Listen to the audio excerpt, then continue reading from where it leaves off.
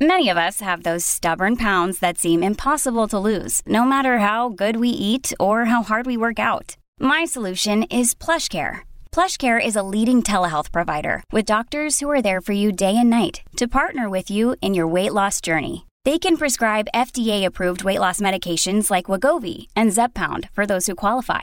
Plus, they accept most insurance plans. To get started, visit plushcare.com/weightloss. That's plushcare.com/weightloss. Hey, it's Ryan Reynolds, and I'm here with Keith, co-star of my upcoming film, If, only in theaters May 17th. Do you want to tell people the big news?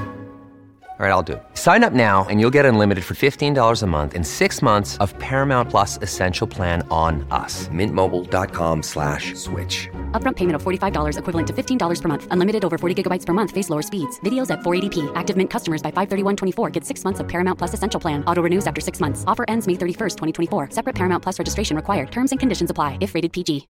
When you need mealtime inspiration, it's worth shopping Kroger, where you'll find over 30,000 mouth-watering choices that excite your inner foodie. And no matter what tasty choice you make, you'll enjoy our everyday low prices, plus extra ways to save, like digital coupons worth over $600 each week. You can also save up to $1 off per gallon at the pump with fuel points. More savings and more inspiring flavors make shopping Kroger worth it every time. Kroger, fresh for everyone. Fuel restrictions apply. Welcome to the New Books Network. Welcome to New Books in Women's History, a podcast channel on the New Books Network. I'm your host, Jane Semeka, professor of history at Brookdale Community College. Today, we'll be discussing a new book by Dr. Christopher H. Evans titled Do Everything, the biography of Frances Willard, published by Oxford University Press. Dr. Evans is a professor of history of Christianity and Methodist studies at Boston University School of Theology. He is a leading scholar of the social gospel movement and has written numerous books and articles on American religion and the history of Christianity. His books include The Social Gospel in American Religion and The Kingdom is Always Coming, A Life of Walter Rauschenbusch, which received an Award of Merit from Christianity Today in 2005. Chris, welcome to the show. Jane, it's great to be here. Thank you. So this is the first biography of Frances Willard published in over 30 years? So what led you to write about her? Well, Willard to me has always been a fascinating figure. She was probably one of the most significant reformers of the late 19th century. And she was an individual that just had enormous charisma in terms of being able to galvanize women into a variety of different movements for social change. I think one of the things that really motivated me was, to be honest with you, the fact that not more people have picked up the opportunity to write about her. As you mentioned, the last full-length biography of Frances Willard was published in 1986, and it's a very good book, but like a lot of scholarly figures, we really know so much more about her. And in the context of particularly the interest that a lot of people have, rightfully so, in recovering the history of American women, there's been a lot of work on women like Susan B. Anthony, Elizabeth Cady Stanton, Ida B. Wells, to name just a few.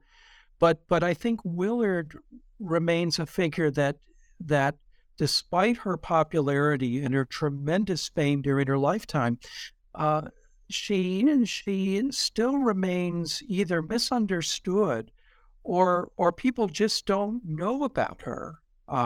Here was a woman that at one point in her life, public schools in the United States had portraits of Frances Willard hanging in classrooms.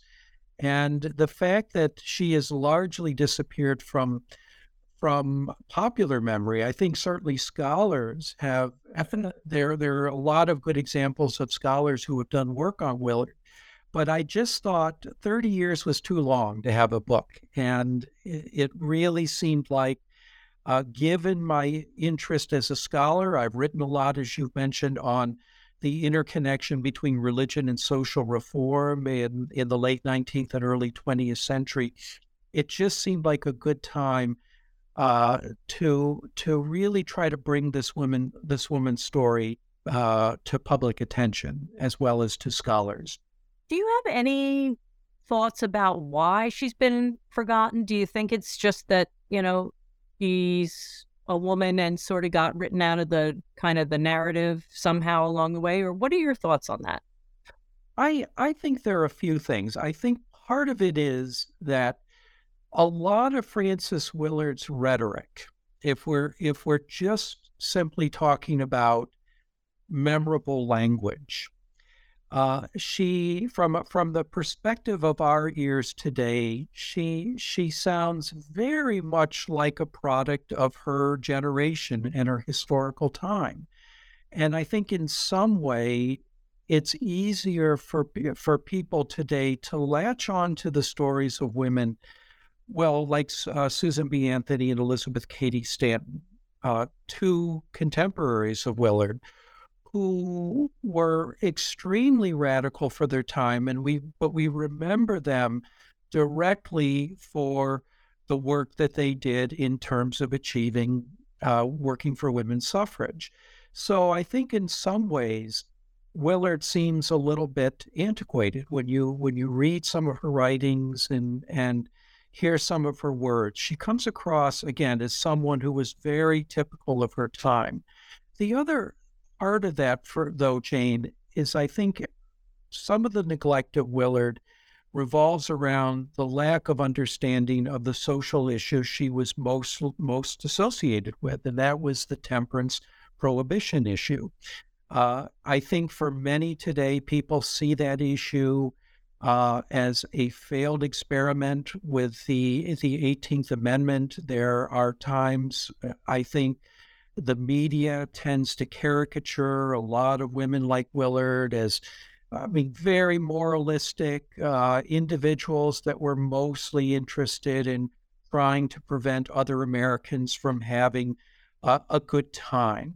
So there's a very simplistic understanding of the temperance issue, and we forget that most social reformers of the 19th century, Frances Willard, Susan B. Anthony, Frederick Douglass, Ida B. Wells, Elizabeth Cady Stanton, they were all invested in some way in the prohibition issue, and in many respects, when we talk about prohibition, yes, there were concerns about the consequences of alcohol consumption, but it also ties into a lot of economic reasons. The temperance movement was profoundly concerned with the way that oftentimes liquor interest in the country were exploiting cycles of poverty. You had at the time, again, cycles, particularly in inner cities in the United States, where workers were spending their money on alcohol and taking money out of the pockets of families. You had cycles, and this was something that Willard repeatedly emphasized, the way that alcohol abuse brought out cycles of domestic violence, of men beating women and children.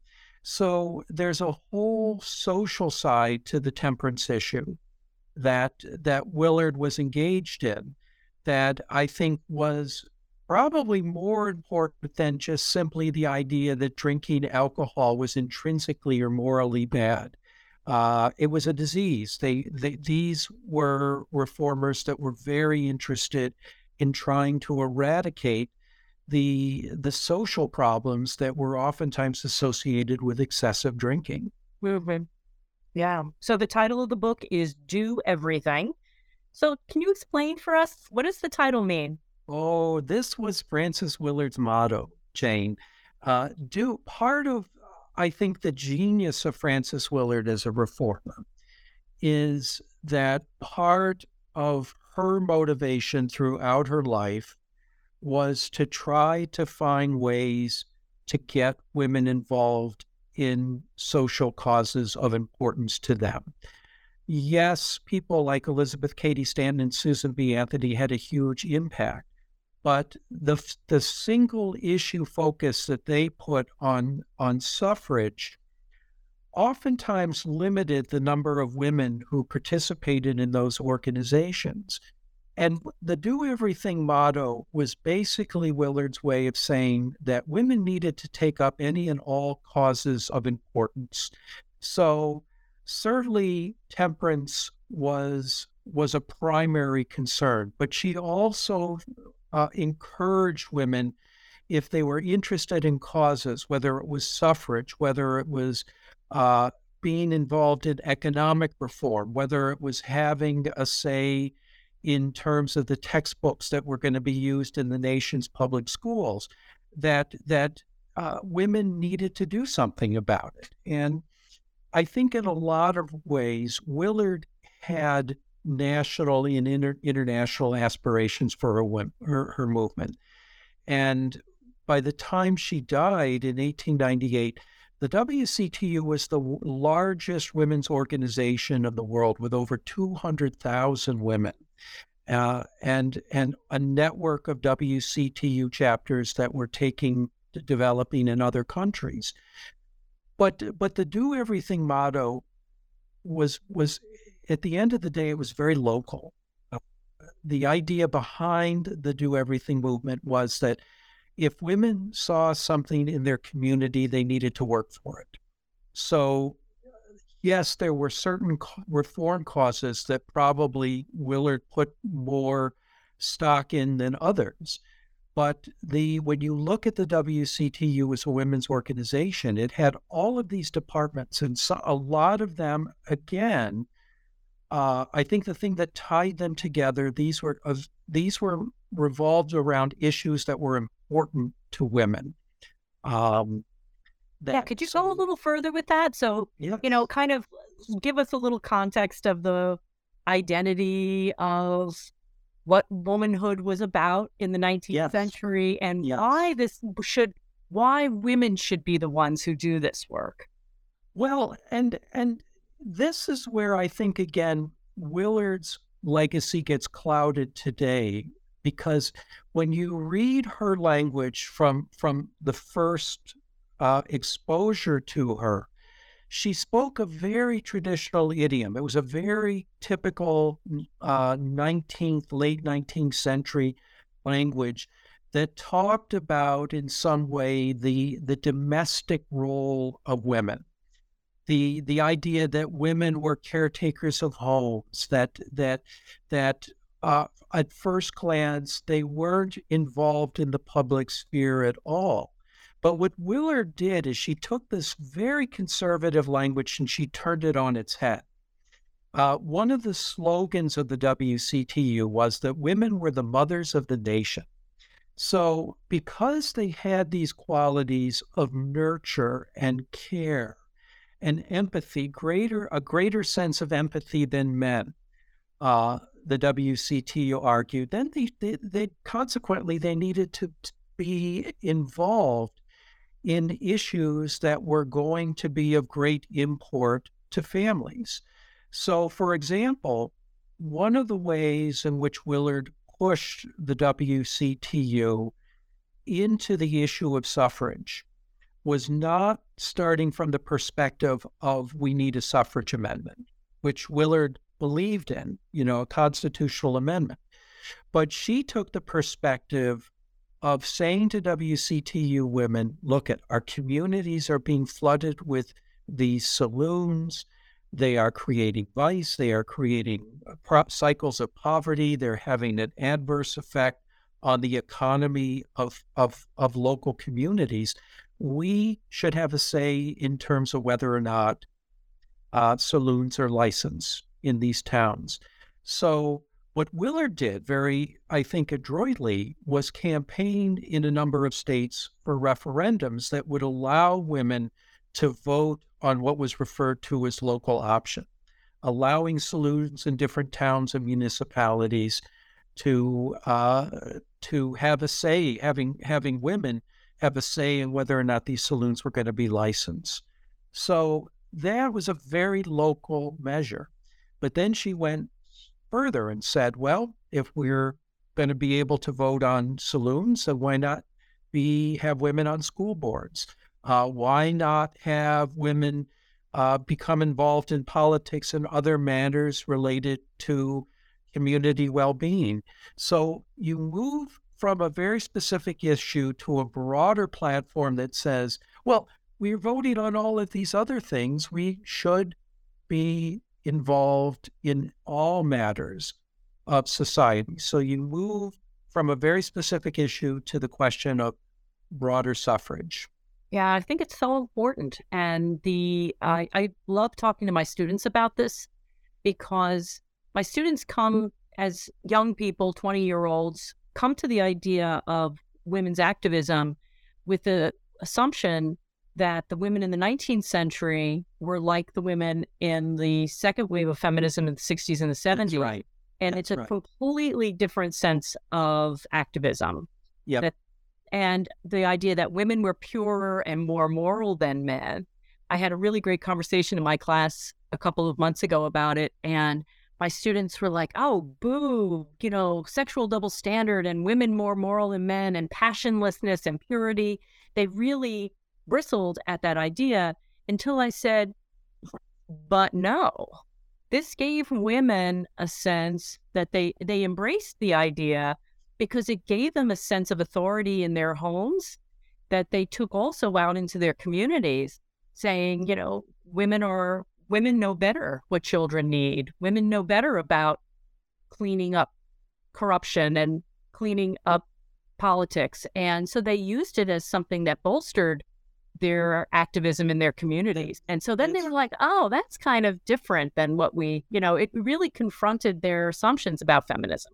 That's right. And it gave these women, and this goes to your point, Jane, it gave these women agency. It gave them a sense of authority that they didn't need men to rely on for their political voice. They could do it. They could have a voice that needed to be heard and needed to be included in the conversation if America was ever to become a fully just society.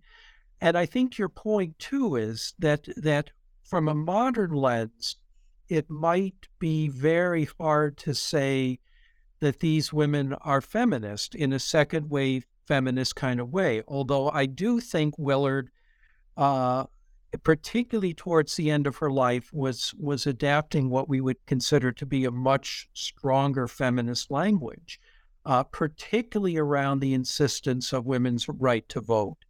But the approach of Willard, I think, again, was trying to find women where they were, and particularly from the standpoint of Willard's ability to get younger women involved for the first time in forms of political activism. And it was a very effective strategy in terms of, again, building support over time for not just a prohibition amendment, but the WCTU played, I think, a major role in training leaders who went on to be suffrage activists, but also who were interested in a variety of other reforms related to economic justice, the support of the rights of labor, and so on. Yeah, and you could really argue that Willard is a bigger thinker in a lot of ways than some of her contemporaries who had very narrow issues, that they were only going to work for suffrage, we're only going to work for abolition, we're only going to work for, and she has maybe a larger view of the work and her leadership in terms of building a movement and leading a grassroots movement, I think, bigger. And I would even say, and I do say this in my classes when we talk about the importance of Willard and in women's history, that without Willard, the suffrage amendment was languishing. And so the suffrage movement was languishing. It was not a large movement. So I think her leadership and her skill as a strategist has been underappreciated. Yes. And I think there is a certain thing that we as historians always wrestle with when we talk about social movements, because I think on one hand, you could say that a single issue focus can be very effective for a social with to really achieve its ends. And you could say that that focus came into play later on with the suffrage, what became the 19th Amendment, and certainly with the 18th Amendment, with the Prohibition Amendment, where you see in the years leading up to ratification that single issue focus. I think the question that Willard raises for us, though, what is lost when you narrow your focus to the point where you're only looking at an issue through one lens? And I think that was one of the things that Willard always challenged women on, and men as well. That when you look at one social issue like temperance, you also have to understand that related to the rights of women. You had to look at the issue from an economic lens. You had to look at it from the standpoint of the broader social consequences. So she was not do everything again for Willard was a literal motto of and really a call to action that she hoped would be a means by which women would be galvanized to be public figures that would not shy away from the challenges of modern society. And it was a remarkably effective strategy. Wow. So let's talk a little bit about the religious history in this book. So you take a great deal of care discussing Willard's early life and her evolution as a young person. So how did religion shape Willard into a leader? In a lot of respects, Willard is very typical of a number of white Protestant 19th century Americans. A lot of her story is very much interconnected with the religious and social consequences of what was occurring in even before Willard was born in 1839. A very unique context, I think, in terms of how certain Protestant currents were shaping and forging the kind of thinking that would become not just associated with Willard, but a lot of social reformers of that time. Willard was born in upstate New York, just outside of Rochester, New York, at a time period that is oftentimes referred to as the Second Great Awakening by historians. It was a time of a lot of revivalism. It was from on a surface level, again, you can see this as a time of a lot of religious enthusiasm. That was kind of the term that people would use either positively or negatively to talk about the kind of emotionalism. But I think we also need to say, too, that for a number of the religious leaders associated with that movement, there was a very strong social reform ethos. A person who was very influential on Willard's family was a very famous revivalist named Charles Finney, who was one of the early leaders of Oberlin College, an institution noted not only for becoming one of the first coeducational colleges in the United States, but very much a center of the abolitionist movement. So Willard carried from her parents this idea that very different in some ways from what we see with the Christian right today, the kind of conservatism that is oftentimes associated with more contemporary forms of this kind of evangelical Protestantism. But Willard grew up believing that if you pushed, you fired up people with sort of this religious enthusiasm, it was going to lead to all kinds of social reform. So, for example, you were going to find ways to get rid of slavery. You were going to empower women with the right to vote. You were going to create different agencies that were going to eradicate poverty. all of these issues tended to be surrounded with this kind of religious enthusiasm of the time. Now, Willard, when she grew up, and she talked about this quite openly at different times of her life, uh, she grew up a Methodist, which was the largest Protestant church at the time. She really wanted to be an ordained minister, but her denomination, like most Protestant churches, would not ordain women. So that was another thing that she took to heart as a social issue. She would love to mention the fact to her critics and supporters that 2/3 of the nation's churches are filled with women, that men tended to be a rarity. And yet, like other areas of society, most decisions that were made from an ecclesiastical standpoint tended to be made by men who did not wish to have the doors of inclusion open to women's voices. So I think that background, that in some respects we would probably call Willard today more of a liberal theologically. She was very interested in some of the larger theological debates that were going on, but she was also very interested in studying other religious voices. She was also very typical of a lot of late 19th century Americans, in that she was very wrapped up in what we would probably call esoteric movements like spiritualism, which was something at times I think she tried to keep a secret from the press. But it was, I think, very typical, again, of a lot of 19th century women who oftentimes identified with more orthodox religious beliefs, but nevertheless loved to dabble in speculation about things like the afterlife and connection with dead family members from a very rational point of view. It's quite fascinating, and I talk a lot about that in the book, that many of the women in the WCTU, while they oftentimes frowned on this, they also love to kind of dabble with this, but very typical, again, of a lot of white middle-class women of that time period. Mm. Yeah. And so, I always think of Robert Caro when he talks about writing about Lyndon Johnson. He said, I just want to understand him.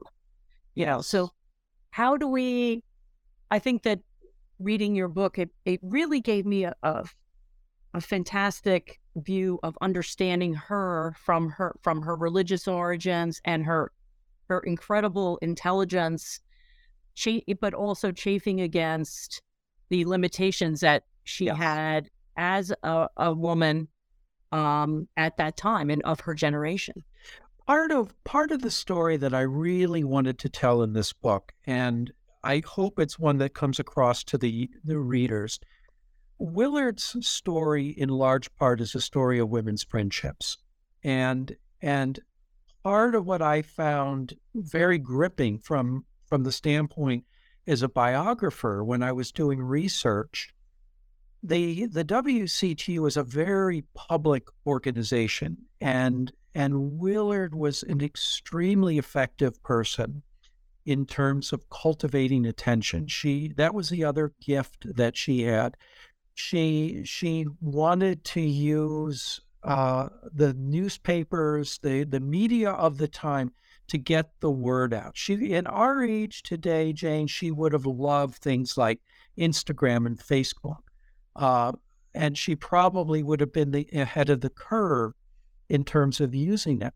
But the other side of this is the WCTU represented various circles of women's friendships that are so personal and really, again, from the standpoint of looking at the way these women related to one another, they were like a family. Certain women perhaps did not have the same types of connections to Willard, but when you look at Willard's leadership, there were all of these different concentric circles that surrounded her, and the correspondence of these women, the sense of friendship, the sense of the way that their letters are filled with longing to be together, as well as conversations about larger social, political issues, religious issues of the day. So I think one of the things that really sustained the WCTU as a movement, as well as sustained Willard in her leadership, was the importance of Willard's friendship networks. And the story, as you know, the story of women's friendships in the late 19th century is so complex and multi-layered. And I hope in some way this book really contributes to further understanding the centrality of these friendships and the productivity of these friendships.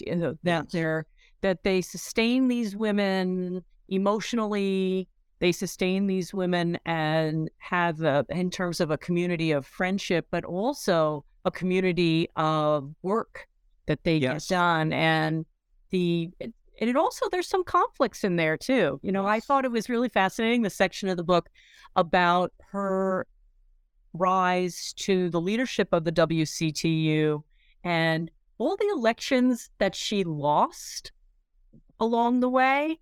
She loses the next year, and then eventually she wins. And it's interesting, her stamina and her commitment, and also some of the I don't want to say drama, but some of the politics and the conflicts with the women in the organizations that she was working in as well.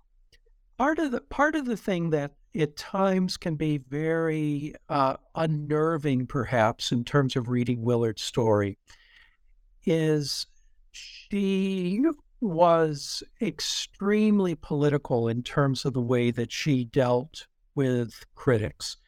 And she wanted to succeed. She could be very, very unforgiving. And there are a lot of cases where she cut off women who she had been very close to because it got to a point where they crossed her. The irony of this, of course, is that if we were talking about a man, we would probably see some of these characteristics as admirable. Well, they knew how to get ahead. They knew and stood power.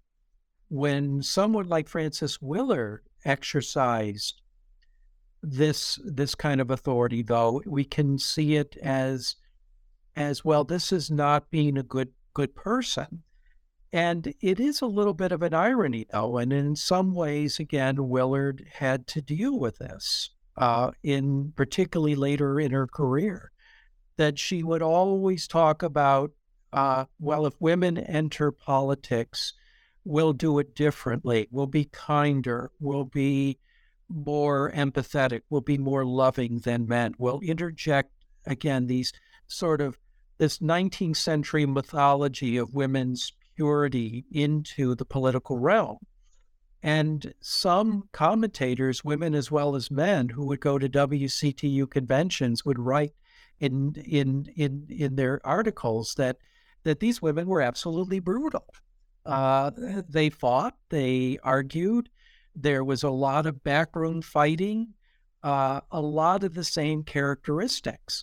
So but it does go, I think, again, Jane, to the double standard that oftentimes scholars who will study so-called great men will see these characteristics as very admirable, and while they were very adroit in their leadership, they had these skills of kind of finding ways to get to the top. But when Willard does it and employs a lot of the same means, it somehow becomes questionable because she's a woman.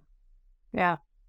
She knew how to play the games of politics. She knew publicity. I was really compelled by her. She ran a newspaper for the short time, right? She did. Her brother's newspaper. And I thought, oh, well, what a great experience that ended up being because of how she was able to use those skills as a journalist and understanding public relations in her later life. And you're right, though, but how about the famous conflict you talk about? I just bring one example of the conflict that she had with Ida B. Wells. Can you talk about that for a minute? Certainly. Well, and Willard, just to kind of back up to what your comment, Jane, I think one of the things too that is a really admirable quality of Willard is that she had all of these different experiences as a young woman that she built on. So she traveled with a close friend for about 2.5 years in Europe and the Middle East. She was a school teacher. She was an administrator in higher education, being the first woman dean at Northwestern University in Evanston. So she learned from her experiences, and she always built on it. I think tying that into the episode with Ida B. Wells, Wells was an individual, and part of what Ida B. Wells's great gift as an African-American woman is that she brought to the surface not only the realities of lynching in the American South, where as a journalist, she worked tirelessly to expose the kind of, not just the realities of Jim Crow segregation, but the absolute horrors of lynching that were being ignored by a number of white Americans like Willard.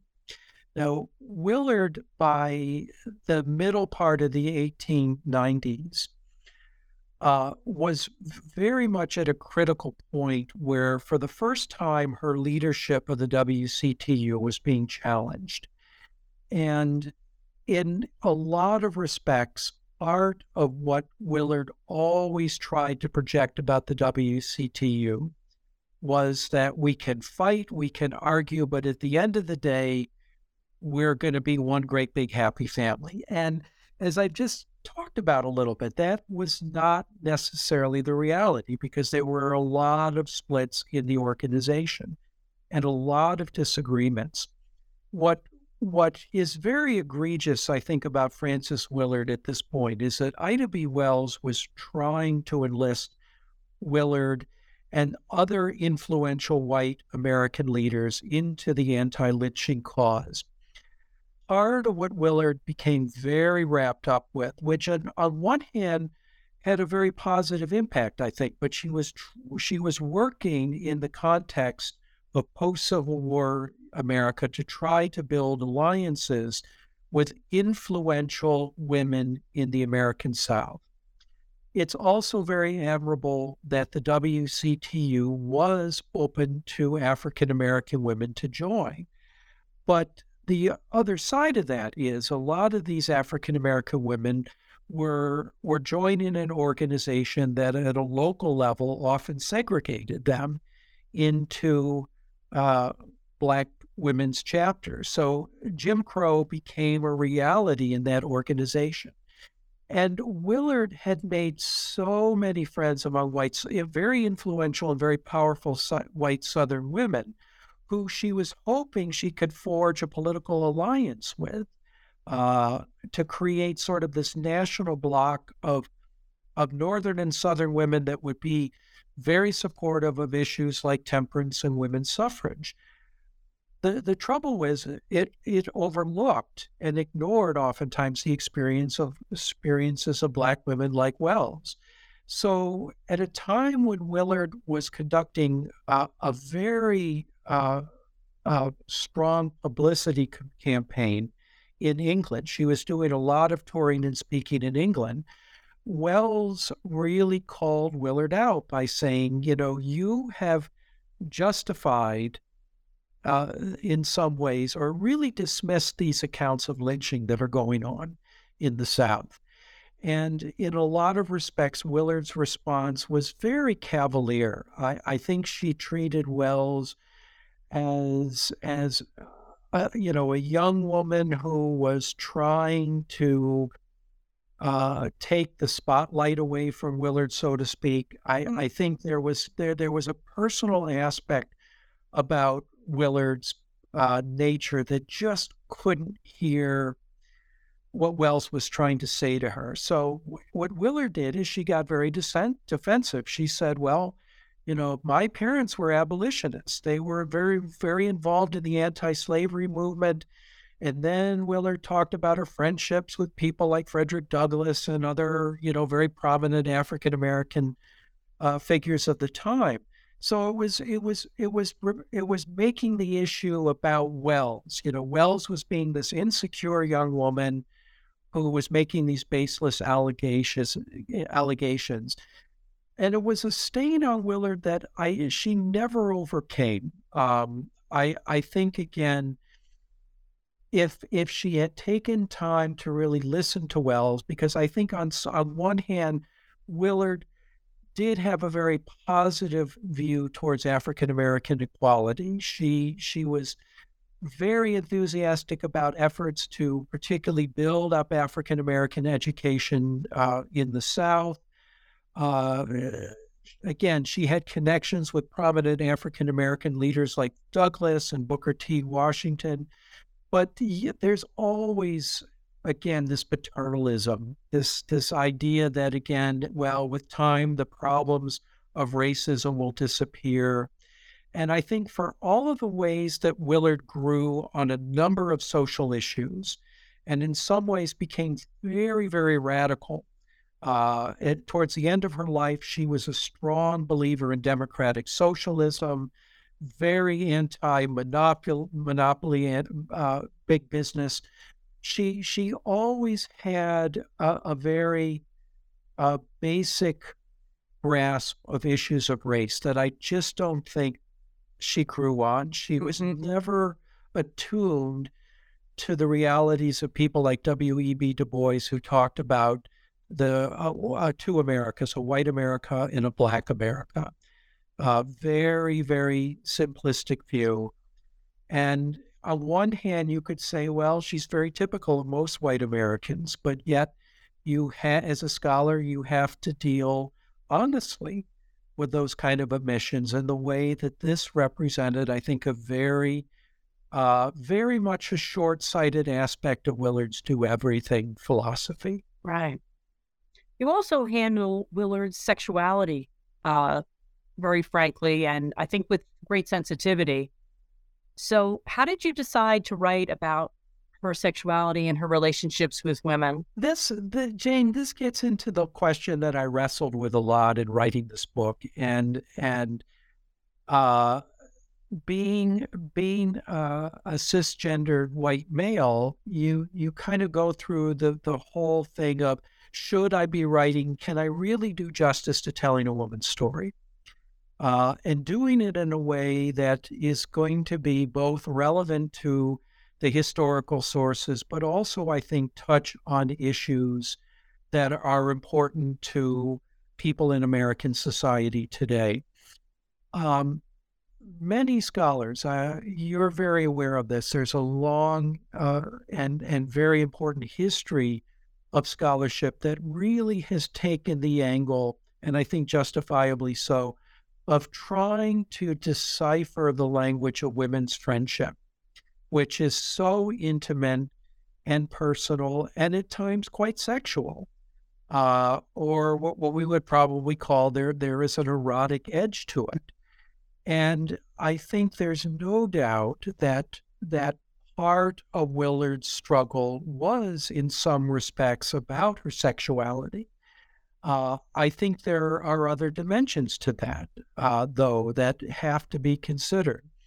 Willard was a woman who, for a long time, basically thought, well, the best thing I can do with my life is maybe I'll marry a minister and I can have a public role that way. That'll give me something to do. She rejected that option.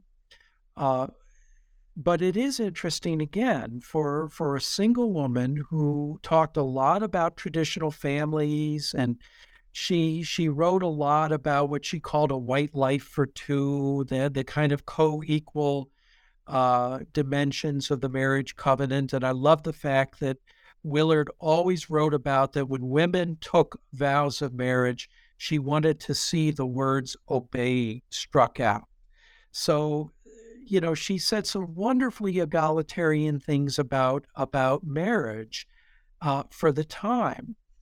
But I do think, again, when you look at Willard, and a number of people have tried to kind of make sense of her and her relationships with women. I use the term, which again, I think a number of historians have identified as a very common trait. She's very much like reformers, I think, like Jane Addams, that we see, the next generation that were involved in these relationships with women that went beyond sort of the professional associations. There was cohabitation. Again, the question of whether or not women like Willard acted on these relationships, I don't think we'll ever know. But what makes it difficult, I think, is that I use this example in the book. At one point, for example, Willard was just appalled by Oscar Wilde and the situation that he was in with his libel trial. And Willard actually celebrated when Wilde was convicted and went to jail because she saw him as a degenerate.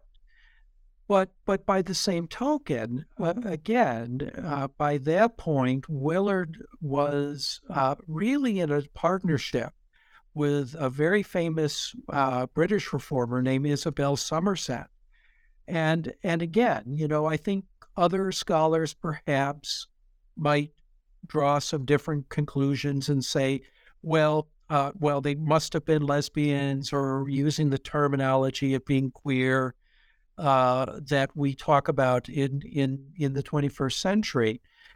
I understand why people would do that, and I kind of allude to the fact that, that's probably a good way to get a handle on these women. But the other part of it is, I don't think these women saw themselves as that way. And I think that's going to be the dimension that scholars are always going to be wrestling with when we talk about these relationships. Again, there is a deep connection that brings these women together, and there is a friendship that goes beyond, I think, the way that we would commonly look at that term today. And I think the importance of, again, studying this time period is understanding that these friendships were not optional. They were essential to the way that these women functioned. And obviously some of these friendships did result in these kind of partnerships. Oftentimes, again, the term that you would probably use to describe Willard's relationship, particularly with Somerset, is a Boston marriage or a Wellesley marriage. They kind of nod to these women's colleges that oftentimes, again, had characterized by a lot of these single women who were connected in these domestic partnerships with other women. So again, that's an open question. I mean, the question of Willard's sexuality is and other women of that time is going to be continued to debate. But I do take the perspective. I think if you want to refer to Willard as queer, I think that's acceptable. But I think you also have the caveat that means something very different in the 1880s and 1890s than what it would mean in the 2020s. I totally agree. And I've had the same struggle with my writing and characterizing the book that I'm writing, the Geraldine Thompson's relationship with Miriam Van Waters, and their letters, analyzing the sources and being fair to them in your assessment of them. And I think that that's all that those of us who are writing biography want to be fair to who we're writing about and to do a good job in describing the sources. And I think you do a fantastic job of, you don't hide from the issue in the book with both issues of race and of sexuality. And I think it's really very well done. And I've gone to school on your Seth. Well, and this is really an important way of doing it. I agree with you completely. And as historians, Jane, again, with women's voices, we always talk about this. The private is public.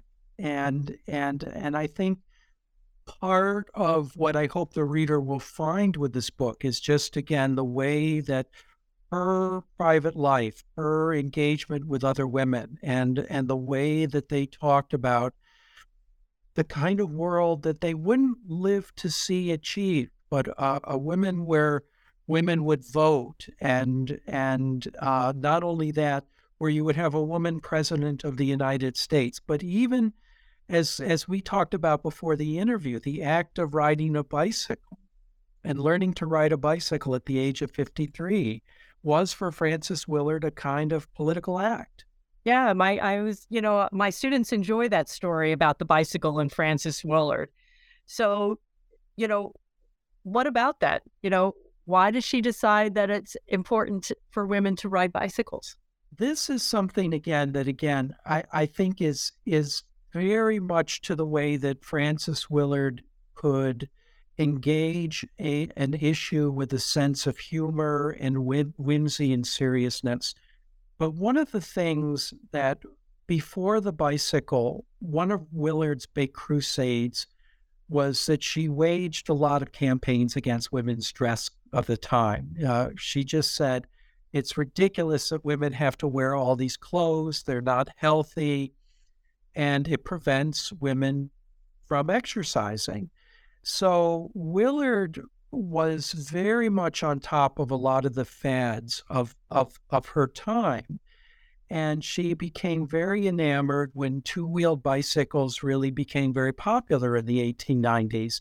She, in part, wanted to learn to ride a bicycle to improve her own health, but as a pushback to a lot of doctors who were basically saying, well, women shouldn't exercise. It's going to damage them physically and psychologically.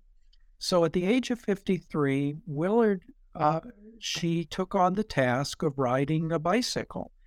And she wrote a marvelous little book called A Wheel Within a Wheel, where she uses the analogy of being a reformer, her own successes and failures. And she named her bicycle Gladys. I love that. She talks about the fact that there were a lot of times where she fell on the bike, but she just says, well, you got to get up, you got to keep going, and eventually you're going to get it. So in a lot of respects, the bicycle, it was a wonderful publicity coup, because there were a lot of times where she would talk to reporters about the skill of riding a bicycle, and when she would travel, sometimes she would ride her bike, and it was a wonderful publicity coup. But more importantly, it was very much a part of this constant message that she emphasizes: if I can do it, then young women can do this. So it really was, I think, a very effective means to encourage women, not just to learn to ride the bicycle, but her message was, if you can do this, you can master this, you can do anything. Yeah, I love the optimism of her personal philosophy of, I think the two things in my mind are the do everything and the bicycle. Those are like the two things for me that always characterize her personal philosophy. Yes. Yep. And her optimism, which is great. So one last question. So what's Willard's place in American history? Why is she still relevant and important? She is relevant, Jane, because she is one of the most important men or women of the 19th century in terms of her influence on questions of women's rights, certainly in terms of the role that she played in fostering the campaign for prohibition. But in terms of larger social reform causes more broadly, I think she is a prophetic voice that still speaks to us today, both in terms of how far we've come in terms of many reform issues related to women, but how far we still have to go. She would have been heartbroken by the 2016 election. I think she at one point probably felt she would live long enough to see a woman elected president of the United States. Many people, many contemporaries even said that if women received the right to vote in the 19th century, Willard probably would have been elected the first woman president. But I think Willard is important because she tells us a lot about the importance of women's voices, women's leadership, and also, again, reminds us that most great reformers, I think, don't necessarily live to see what they started to accomplish. To look at Frances Willard very closely, and I think I do this, I hope I do it in the book, is to see a very prophetic voice that is talking about questions related to, again, not just women's rights, but the question of what does it mean, and I'll use Martin Luther King's words here, to be a society at peace with itself, where the voices of all of its citizens are included, where there is a strong ethos that promotes equal rights for all people in American society. And I think, again, that probably, I'll make a bold assertion here, and people may agree or disagree with me.